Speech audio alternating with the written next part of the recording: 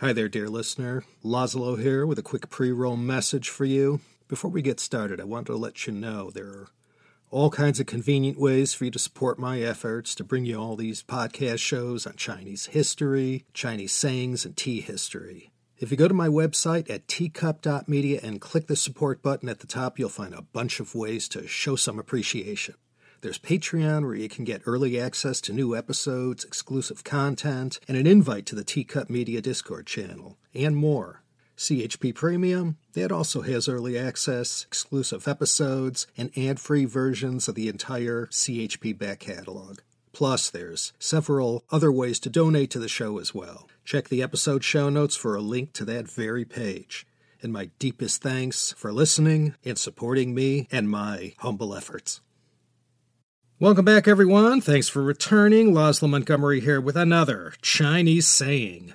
Today we examine an old idiom that's been popular for centuries and really serves as a great metaphor for certain situations. Let's look at this story and see why. Ban men nong fu. Even going character by character, this one has no apparent meaning. Ban, in this example, is just the given name of a person who the story is all about. Man is a door or gate. Nong is a character that means to play with or fool with or to do something. And a fu is an axe or a hatchet. Ban's door, play with an axe. Let's not waste any time trying to figure out what this means. Unless you're familiar with this story, it's damn near impossible to crack the code for the hidden meaning behind these four Chinese characters. This one concerns a man who lived during the Eastern Zhou dynasty, either during the spring and autumn or Warring States period, not sure. But we're talking more than 2,000 years ago. And this gent's name was said to be Gongshu Ban, and he was born in the same warring state who gave us Confucius, the state of Lu in southwest Shandong. Gongshu was one of those two-character compound surnames. I never met any Gongshus in my life. Besides Ouyang, Sima, and Situ, this one, Gongshu, not too common. After he moved to the state of Chu, centered around present-day Hubei, Gongshu Ban became known as Lu Ban. It was a different character, Ban, from what he was born with, but it was pronounced exactly the same. And they called him by the surname Lu because, well, that's where he came from, Lu State. During his time living in Chu, living in the capital at Ying, right on the Yangtze River near present-day Jingzhou, he worked as a woodworker. Back in his time, Chu was constantly at war with its neighbors, most of the state of Yue, located in present-day Zhejiang. Yue was always defeating Chu in battle, and Lu Ban was determined to reverse this trend by putting his skills to work for the government, creating all kinds of weapons of war that proved very effective in battle, both on land and on water. And he became respected throughout Chu for not only these machines and weapons he invented, but also for the bridges and government buildings he designed and built. Other woodworkers and craftsmen who were familiar with Lu Ban's work called him the Zu Shi, or founder, of his craft. This was an honorary title given to certain people who were respected for their virtuosity in their professions or for religious sects they led. He was truly revered in his day for his handiwork and for how much it had done for the land he called home, the state of Chu. And in the centuries that followed his passing, Lu Ban was celebrated by others for his craftsmanship and the value he created for the state.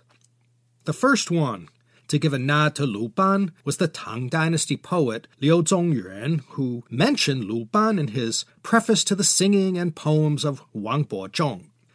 Ouyang Xiu as well. He alluded to Lu Ban in one of his writings.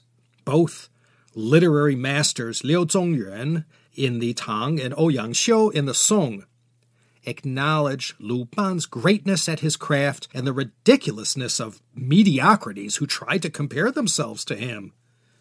Perhaps the best-known one involved a late Ming Dynasty scholar, whose name was Mei Zhihuan, who one day went down to Anhui Province to the town of Dangtu, not very far from the major city of Ma'anshan, where the tomb of Li Bai was located. It's still there today if you want to go pay your respects to one of the greatest poets in Chinese history. When Major Huan stood before Li Bai's tomb, there were many others there as well, and these people, paying their respects to Li Bai, wrote poems and pasted them on a wall in front of the tomb, which, like a lot of graves in China, was a small mound, like a little mini hill. It's said that at this location in Dangtu, one night Li Bai, who was known almost as much for his love of wine as his mastery of poetry, stood on the riverbank and stared at his reflection in the moonlight, and in his drunken attempt to embrace his image reflected in the water, he fell into the river and drowned. So Major Huan, upon seeing all these would-be poets leaving behind their poems at the tomb of this master, was inspired to write the words, 才是江边一堆土李白之名告千古来来往往一首诗鲁班门前弄大斧. And that translated to, along the banks of this river there is a mound of earth, meaning Li Bai's grave. Li Bai's name is eternal.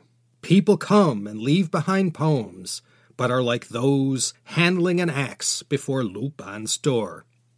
So he was comparing these mediocrities, leaving behind poems at the great poet's tomb, to someone showing off their skills with an axe before the front door of Lu Ban's home. This is used to describe someone bragging about their particular skills in front of a true master of the art. There's another saying similar to this one that goes, 关公面前耍大刀, to swing one's sword around in front of Guan Gong.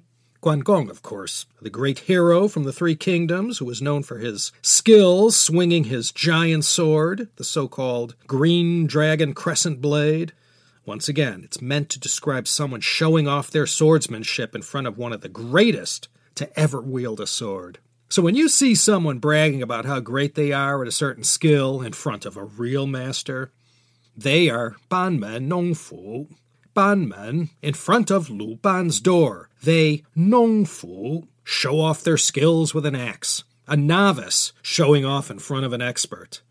And just like the Chengyu, introduced in Season 2, Lan Yu Chong Shu, to describe someone of no talent, you can also use banmen nongfu in a self-deprecating way when you're masterful at something and others around you are singing your praises. With a wave of your hand, you could say you're only banmen nongfu, a novice performing in front of a master. You modestly proclaim that you dare not perform in front of real experts.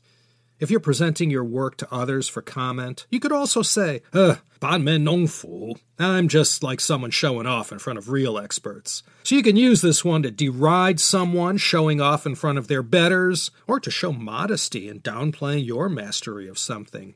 So keep that one handy for one day when you want to put someone in their place for bragging or showing off in front of anyone that's better than them at what they're bragging about. You know, like someone chatting with Paul McCartney about their great songwriting skills.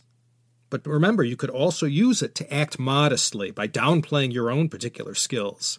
Anyway, let's just leave it at that. Laszlo Montgomery once again signing off from L.A., California, recommending you find 10 minutes in your busy schedule to join me next time for another useful Chengyu here at the Chinese Sayings Podcast.